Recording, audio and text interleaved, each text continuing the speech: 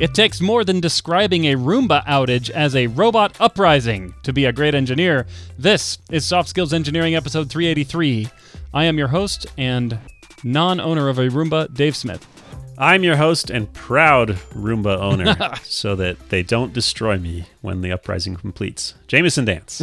Soft Skills Engineering is a weekly advice podcast for all the non-technical stuff that goes into being a software engineer, such as keeping the robots just satisfied enough that they keep working, but not so self-confident that they rise up.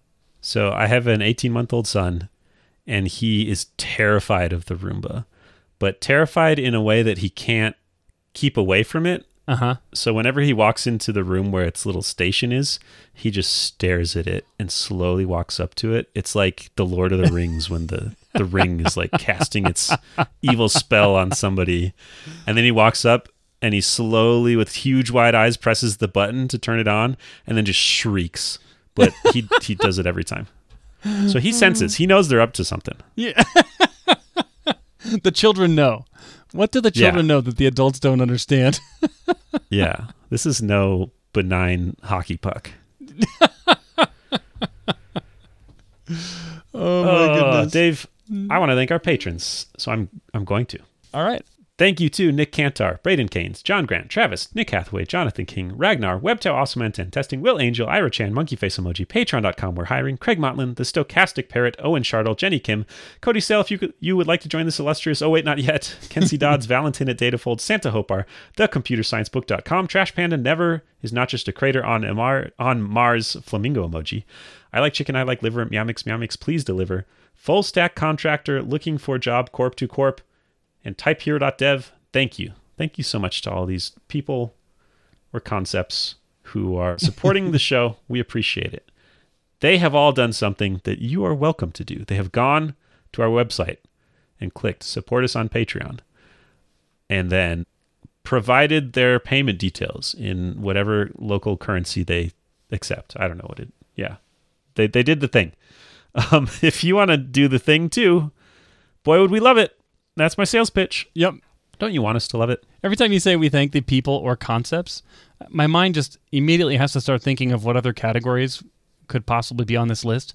And for some reason this week, it went to one concept, which is the super intelligent shades of the color blue in the fictitious work Hitchhiker's Guide to the Galaxy, or future history, Hitchhiker's Guide to the Galaxy. Yeah. Super intelligent shades of the color blue. Also welcome on Patreon. Are you familiar with SCP? The command? No. Yeah, that is ambiguous, huh? It's a collaborative, I guess, science fiction horror bureaucracy universe that started in like 2008 or something. Okay, no. So it's a wiki where people write articles describing anomalies, they're called, and they're like weird, creepy, spooky things, and there's this fictitious society that exists to catalog and contain them. So it's like these dry government bureaucracy reports about mind-eating horrors and cell phones that call backwards in time and just weird stuff like that. Okay.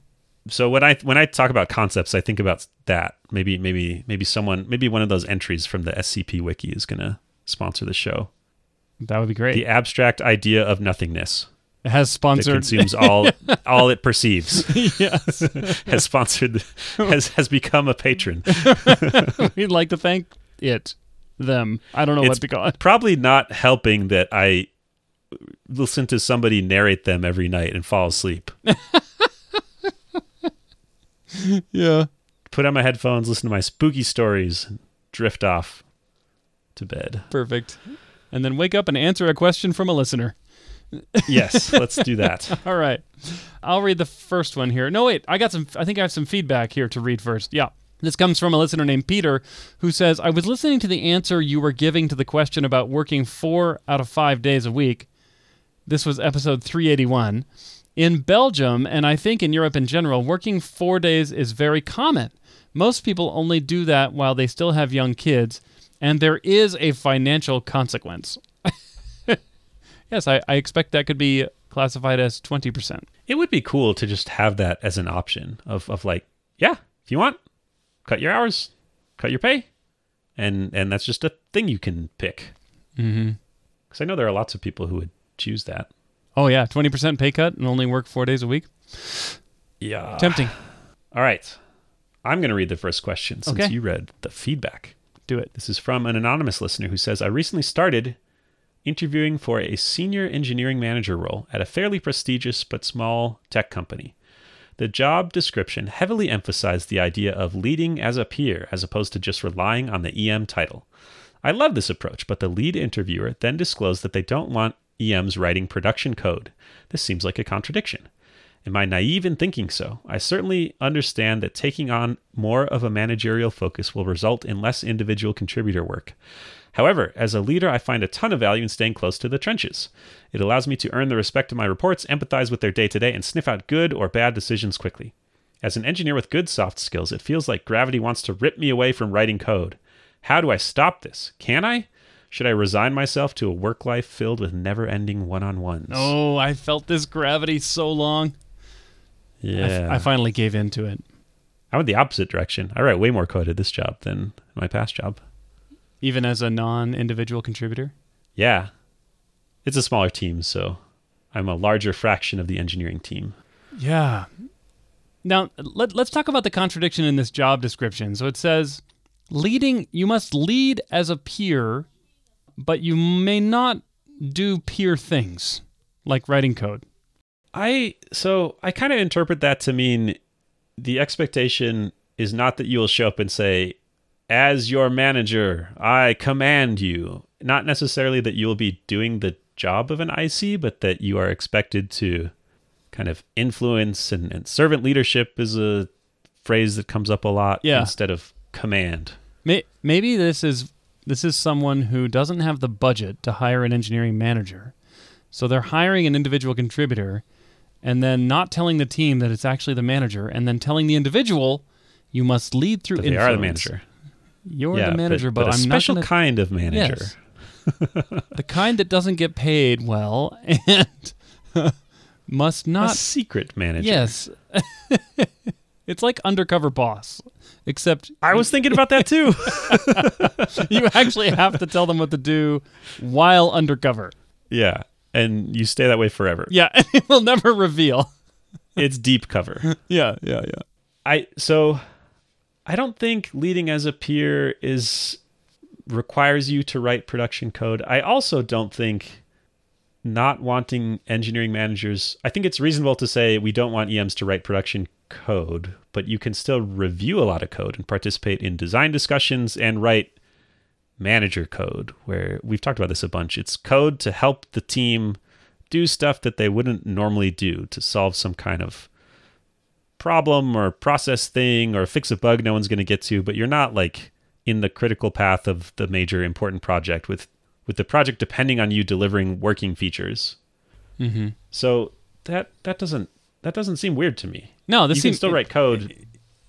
Oh, go ahead. Yeah, I was just going to say that this seems great. Like this kind of leadership where you are familiar enough with the work of your team such that you can actually make informed recommendations that carry weight simply because they are so informed. It's like people feel obligated to follow your direction, not because of the positional authority that the direction is coming from, but because the direction itself is a good idea. Yeah. And I think that means writing usually less code, certainly, and different code, but I think you probably read more code if you're in this mode of like trying to be in the trenches and have enough context to... Well, I don't know. I'm going to take that back. You probably don't read more code. Never mind. I mean, if you end up doing a lot of code review instead of a lot of code it's probably writing. A bigger fraction of your time than writing. Yeah, in this mode. And I think the amount of code that you review tends to be proportional to your seniority as a natural course of things. And so in a management role where you're actually expected not to write code at all, like let's just say that you took that for granted. I cannot write code. Well, then I think you will be doing a lot of code review, and that's actually a good thing. It's also a tricky puzzle to solve. If you can't do it yourself, how do you get the team to do it? And you have to convince them, and like you can't just go and write the code the way you want it to be written. You have to help decide on standards and practices and principles, and you're working at a more meta level. And it all, but that scales better because you can influence the team instead of just your own output. Right. This actually describes the way that I am currently working in my role, where I'm leading a team, several teams of engineers. And I think it works pretty well. Like, I think I have a reasonable level of influence on the team, even though I don't actually write code that contributes to each of the team's code bases. Instead, I end up doing a lot of discussion and contemplating, and I also work at kind of I'll call it architecture level, more like architecture in quotes, where I'm more talking about major components that interact with one another and design of these systems, and less about, should we be using Java streams or not? I don't really care about that level. Yeah. As an engineer, but one thing I think you've correctly picked up on is that if you go down the management track, it is pretty likely you will write a lot less code than if you stayed on an IC track. If you get more senior as an individual contributor, generally you write less code as well, but you still more than as a manager. Like if you're a principal engineer somewhere, you're going to write more code than a director or a senior engineering manager, which might be kind of the same level in the management track.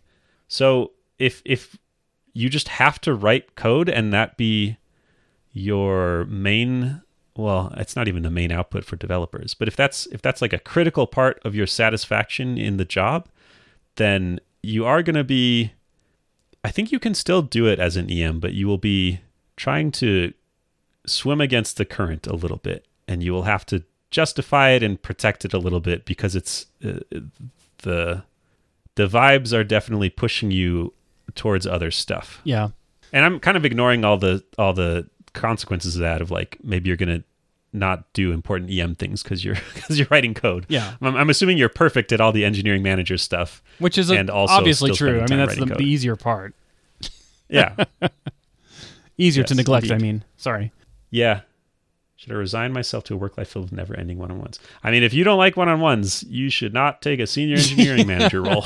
That's a pretty good, Yeah. it's a pretty good signal. If you just want to be left alone to get stuff done, then that is not what your job will be. So I want to go on record, even though this record carries no weight and no one will ever read this record, as saying that I think engineering managers should be capable of writing production code and do so fairly regularly, but should also give themselves the option to pull away from it for extended periods of time to deal with other important attention-needing things, such as team organization, planning, one-on-ones, things like that. But I love it when my engineering managers can jump into the breach and fill a gap. I mean, it just happened this past week where we were shipping some stuff to production, and one of my teams had a little bit of an oversight where they were like, "Oh, we've shipped all the code, but there's a feature flag that needs to be flipped on for everybody that we just forgot to put a task in." And the engineering manager said, "Look, the team is already working on the next sprint. They've already kind of committed to that, and we don't want to disrupt them. I'll just take that task." And I'm like, perfect. That's exactly the kind of thing I want an engineering manager to be able to do. Jump in and fill a void somewhere. And the manager did a great job. It was no problem. And so if a company takes the hard line that says engineering managers can't write production code, I disagree with that. Yeah. Well, I would never disagree with you. No, that's really unfortunate. If we go back to the question, they're asking about this contradiction between leading as a peer and not writing any production code. And I suspect they might have a different definition for what leadership and being a peer means than you, where you seem to be thinking of it as contributing technically like an IC would and doing management stuff. So that might be worthwhile to dig into. And I mean, I would be surprised if, what are they going to do? Like if they hire you and you write some code and you're getting other stuff done, I don't know. I would be pretty surprised if they said, stop, you are not allowed. Maybe if there's a problem in kind of managerial areas, then they might say, hey, you need to take care of that before you write code. But I'd be shocked if this were an all-out hard ban. Yeah, I would imagine they're not taking it that seriously. And I would hope that this job, whoever wrote this job description, is really just trying to manage expectations more so than putting a hard ban on writing code as a manager. Actually, that could be what's going on here too. There is a common failure mode for talented software developers with good people skills where they kind of get pushed into management and they don't really choose it. They don't practice it deliberately, and often they will hide in the technical details. I can't possibly do these tricky conversations because I have to deliver this re-architecting of the service, and so maybe they're kind of overcorrecting to try and avoid that. Could be. Kind of setting expectations, like you said, to make sure that hey, you have to do the job of engineering management, not the job of writing code. Yeah, and I've seen that failure mode manifest pretty strongly. One of the engineering managers who reports to me took on a task, and we all thought it would be a straightforward task that could be done kind of on the side, not on the critical path, but it ended up consuming their time a lot more than expected. And it's the kind of thing where we thought, oh, this will be just a week of calendar time and maybe 5 to 10 hours of actual time. And it turned into 3 or 4 weeks of calendar time and 50 hours of actual time. And I started to notice that this manager got more and more frustrated when I asked them to do manager things. Yeah. And it was finally it dawned on me oh, you've been totally consumed by this technical task. And now you haven't, which technical tasks tend to do, right? They tend to consume us. We can't think about anything else. We go to bed thinking about them, and then we wake up in the morning thinking about them. And so I asked this manager to do some other stuff with the team, kind of more people management stuff. And he was like, well, I just don't have enough room on my plate. And I'm like, oh, I see. So maybe that's, like you said, maybe that's the failure mode they're trying to avoid here. Yeah. Well, have we answered the question? Almost. I think there is one final question here, which is how do I stop this gravity ripping you away from writing code? And I have an answer to that. Well, 2 answers. One is that if you really want to just avoid reducing the amount of code that you write or the amount of time you spend writing code every week, then you just have to avoid management and leadership entirely. And I have done that multiple times through quitting my job. Because I found that at all, probably my first 3, quote, real jobs out of college, after a year or 2, I started to get pressure to go into leadership roles. And I did them because I wanted to be a good team player, and honestly, it came kind of naturally to me in some ways. But I hated it, because I just felt like it was pulling me away from the fun stuff that I really love doing, which is writing code, solving technical problems. And I quit those jobs, in part because of that, which was just so refreshing to jump back into the code without any of the leadership responsibilities. It was wonderful. Yeah. The first time you see a really gnarly problem and just say, good luck handling that to someone else, it's delicious. Oh, your senior designer and senior product owner are both fighting bitterly? Huh. Time to go work on these unit tests. Yep. It's funny because that also plays the other way. Now that I'm in more of a leadership role, sometimes I think, oh man, this is a really hairy technical problem. I would not want to solve that. It's a hard to reproduce bug that only manifests when 7 services interact in just the right way when Mars is in this part of the sky, Yeah. And I'm like, well, good luck. And I'm like, I'm going to bed. And then I'll, 3 days later, I'll come into work and send me the updates. Yeah. Hey, how's that going? 3 days later, I come to work and there's this beautiful document explaining what went wrong and how it was fixed. And I'm in awe of it and I love it. So I don't know, that sword cuts both ways, Jamison. It's not me staying up all night worrying about it. Anyway, I do love those technical problems though. But yeah, so you can just pull away. Now, having said that, if you are going to get into leadership, gravity will eventually, by default, completely rip you away from writing code. I've seen it in so many leadership careers. But I have one trick that keeps me in the code, and that is I give myself coding tasks that are not on the product roadmap critical path and usually aren't even on the product, and that is building internal tools. I will write Chrome extensions for my team. I will write scripts for my team.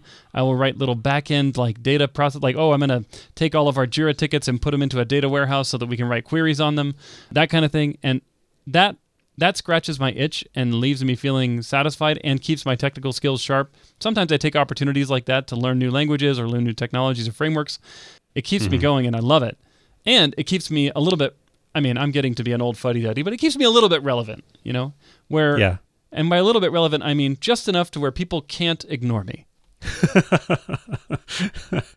You know enough that they can't easily prove you're useless. Right. The sweet spot, we call it. Just a little bit beyond reasonable doubt. Yeah. Not guilty of uselessness. Yeah. A jury of my peers. Surely we have answered it now. Yes, I think so. Let's move on. Jamison, I want to tell our listeners about a tool that many of them probably know that I love, and I know you've used as well and love, that has recently added a whole bunch of cool features, and that is Notion. Notion is like a note-taking app, but super, super good. And Notion has recently added a bunch of AI features that I think are awesome. Yeah, I've used Notion. I think this is the third job now that I've used it at work and used it personally for a while too. It's pretty sweet. And it's been really interesting to see them play with integrating AI into the product in a way that's useful and not just kind of tacked on at the last second. Yes, I get so frustrated by other products that bolt AI on. They're like, "Oh, look, now we have a sidebar that pops in and you can chat with a chatbot." I'm like, "Oh my gosh, I hate that. I'm so sick of chatbots showing up everywhere." Notion has actually built AI natively into the product, so I can tell it to do things like generate to-do lists or remove items from my list that match a certain subject, or even ask questions about my own content, like, "Hey, summarize these notes I took and extract the action items." Yeah, they just added a Q&A feature, which is pretty cool, where it can use the content of your own workspace to answer questions. So you can say like, "Hey, what did we say in the meeting that happened on this day?" You don't have to give it the link to the doc or anything. It can go and search it and find it and bring it up to you. Exactly. Like, "Hey, I met with the integrations team last week. What were the takeaways?" Boom. So much better than like trying to remember the keywords that you would have written down in that page to try to find those notes. Yeah. I love it. Go check it out at notion.com/softskills. Yes, that is all lowercase letters, notion.com/softskills. Try the powerful, easy-to-use Notion AI today, and when you use our link, you're supporting the show. This is a sponsored ad, if you can't tell. I guess we should say that. Yeah. But we do like Notion, and I have used it for years, so it aligns well. All right. Jamison, would you like to read our next question? I would love to. This is from another anonymous listener who says, "Hello, Dave and Jamison. Thank you for your podcast. I have listened to almost all episodes, and they provide both educational and entertaining values. Thank you." You rock. Oh, such nice words. "I would like to ask you for your advice. I'm struggling with a problem related to communicating and cooperating with people in general. I have over 10 years of professional experience. I was always a hardcore nerd sitting alone in front of the computer and programming, focused only on pure technical skills. Everything else was unimportant. Most of my career I spent in small companies where I could just spend time writing code and wasn't bothered by anything else. However, 1 year ago I started to work at FAANG. It's one of the big megatech companies, and I now feel overwhelmed. Technical skills seem not so important anymore. Most of the problems are being solved by talking, negotiating, and following up with other teams, participating in meetings, and presenting results to management. It stresses and burns me out. I feel it like it is a waste of time and potential, but also I was never a people person, so I'm anxious every time I am in a new social situation. How could I convince myself that such non-technical skills are equally important as technical skills? What steps can I take to improve my attitude and skills? What would your advice be if you had to work with a person like that?" Turning that on its head. What would my advice be if I had to work with someone who didn't want to work with me? Is that what you're asking? Yeah, someone who didn't love the communication and non-technical, non-programming work that goes into coordination. Well, having both of us having worked at one of these giant mega tech companies, I totally agree that the social skills required to successfully navigate solving even what should be simple technical problems, are the skills required are much more advanced, let's say. Yeah, if you think technically scaling a system is hard, wait until you have to scale people and communication issues. Yeah. That is a whole different kind of hard. I don't know if it's harder or easier necessarily, but it's a different axis. Yeah, I remember one of my very first assignments when I joined a FAANG company was to try to make a plan for all the services within my department to migrate from one framework to another. And it was like, I couldn't even tell how many teams were in my department. And I found out midway through the project that some of the staff in my department were actually funded by another department. And we had certain obligations to that department. And I got on calls with them, and it was like, oh man, it was so there was like political stuff going on where they weren't getting what they wanted. So it was like customers layered on customers, but some of them were internal, and oh boy, it was tricky. Just even figuring out what was going on, let alone how to proceed, was very challenging. Yeah. I observed similar things in that easy things can become hard, and just when the scale gets that big, you can't collect all the information you need yourself. You can't just look at the code base or look at the directory or like you have to talk to other people, and there's layers upon layers of teams like you mentioned, and then there's even more layers for stuff to get confused or mixed up. So it is a hard problem to solve, coordinating at that scale. Even just finding a person who actually knows what they're talking about for the thing you need to know about can be really challenging.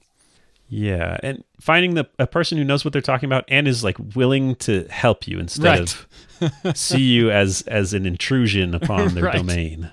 Right. Oh man, now I'm getting flashbacks. Yeah, me too.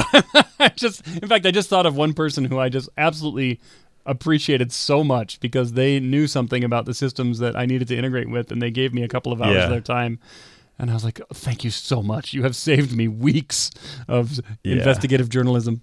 I think in one word, I can give an answer to this question that will address simultaneously some of the challenges of navigating these bigger organizations and help compensate for a lack of social skills or for a strong social anxiety. And that word is writing. It turns out that in most of these organizations that I'm familiar with, one for sure that I worked in, but others that I've heard secondhand, the written word carries so much weight in these organizations because it is just nearly impossible to get people's attention focused enough on you when you're speaking to actually have that convey any meaning. But written documentation tends to travel very well. It tends to persist, and it tends to cut through a lot of the political stuff, a lot of the social stuff, and it ends up being kind of a great equalizer among people who do and do not have these, call it like social charisma. Then you just need writing charisma. Right. Well, and the beauty is that a skilled engineer is naturally a good writer because they don't care about any of the fluff. And people reading technical written material don't want any fluff. They want just the facts. It's like, oh, you want to start a new program and kick it off, and you need 4 people to work with you. Give me the facts. Give me the business value. Make a case for it. And business cases are not made through flowery writing and fluffy, impressive words. See, I'm not even good. I can't do the flowery stuff either. But, business cases aren't made by inviting someone to an NBA basketball game in your special booth that costs millions of dollars. Although, unfortunately, that is how some deals, many, many deals, are agreed to. But when it comes to technology and engineering choices, the most convincing to me way to make those choices is through written material that just states the facts in an unequivocal way. I think even if there is a kind of in-person piece of this that still has to happen, if you have to present to other teams or have some kind of real-time discussion, it's way easier to anchor that with a written document, and it can help kind of keep it on track, help you know you're not just going off the rails completely. I thought you were going to say money is the one word, because usually you get paid more at these places. So you put up with the pain for dollars. This might be a variation on the money theme, but you could look at what works. If this will work if you're very motivated by kind of like achieving a thing in the organization, then maybe this can help you. Because if you are, then you have to do the thing that gets results, and usually that means talking to people and convincing them and following up and doing all this stuff. And if you can, if you don't like it, you're uncomfortable with it, you feel like you're not good, but you're motivated to do it because you know this is helping me achieve my technical goals, then I think that can be a powerful motivator. If you don't care that much, it's the wrong way to put it. If you really want to put your head down and write code, then that might not help as much because that's less impactful and meaningful without the results that it will achieve. What am I saying? I think I'm saying to be successful, you need to work on this a little bit more, which I guess is what you're saying in the question as well. So I don't think I'm telling you anything new. Just repeat that to yourself. I don't know. It felt new. You're just so I need good. to do this. You're so good at clearly saying things. My words. Yeah, you worded so good. Word. My good word. Now, so good. Even though we said that writing helps and this kind of thing, what Jamison said helps, sometimes you do have to actually stand up in person and justify things and explain things and appear confident. And there's really, in my opinion, no way around that except through it. Meaning you have to spend time doing that. And now I'm going to put my space psychologist hat on, which just as a reminder, we are not real psychologists. Well, we are real, but not on Earth, which is where we are now. So take that for what it's worth. And I'm going to throw out a term that sounds like a real psychology term and might even be, and that is exposure therapy. In my inexperience in psychology, this is where you have a problem or a fear or a skill gap in an area that causes you anxiety, it causes you to feel burned out, and instead of avoiding it, you expose yourself to it. And I think that is required to become comfortable with these kinds of situations. Like, let's say you've written an excellent doc, you've farmed it out to all the different relevant teams who have to sign off. Now they want to talk to you about it. This inevitably happens where you have to sit down in a meeting, they've read your documentation, they have questions, and you need to answer them. And the confidence level that you exude in answering these questions and the quality of the answers you give will ultimately determine whether your ideas proceed or get shut down. And in my experience, the only way to confidently navigate that kind of a situation is to do it a bunch of times. And doing it a bunch of times helps you realize that actually it's not that bad. And most of the time, except for when you are exposed to really badly behaving people, most of the time, people just have questions of curiosity and they have real concerns that are valid. And you need to learn how to understand those concerns, pivot your proposal to incorporate those concerns, and then work together as a team. From what I've experienced, the only way to do that is to do that.